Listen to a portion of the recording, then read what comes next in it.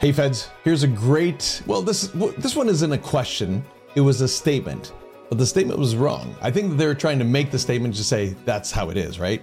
And the answer is no, that's not how it is. So let's take a look at the statement.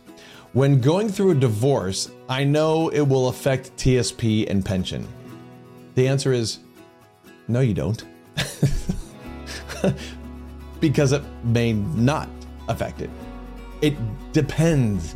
It depends on many things. It really depends to a large degree on the court proceedings, on the quadro.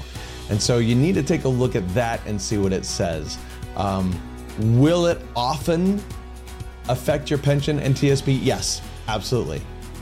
But could it not affect those at the same time? Yes. Could it not affect survivor benefits? Yes, but also again, there it could. I can tell you stories about that one that are not pleasant. But if you're going through a divorce, or if you plan on going through a divorce, hopefully not, but if you do, you need to make sure that you get a lawyer that understands federal benefits, at least to some degree, because you want to make sure that you're covered with those and that you get the best deal out of the divorce from the federal benefits side of things as well.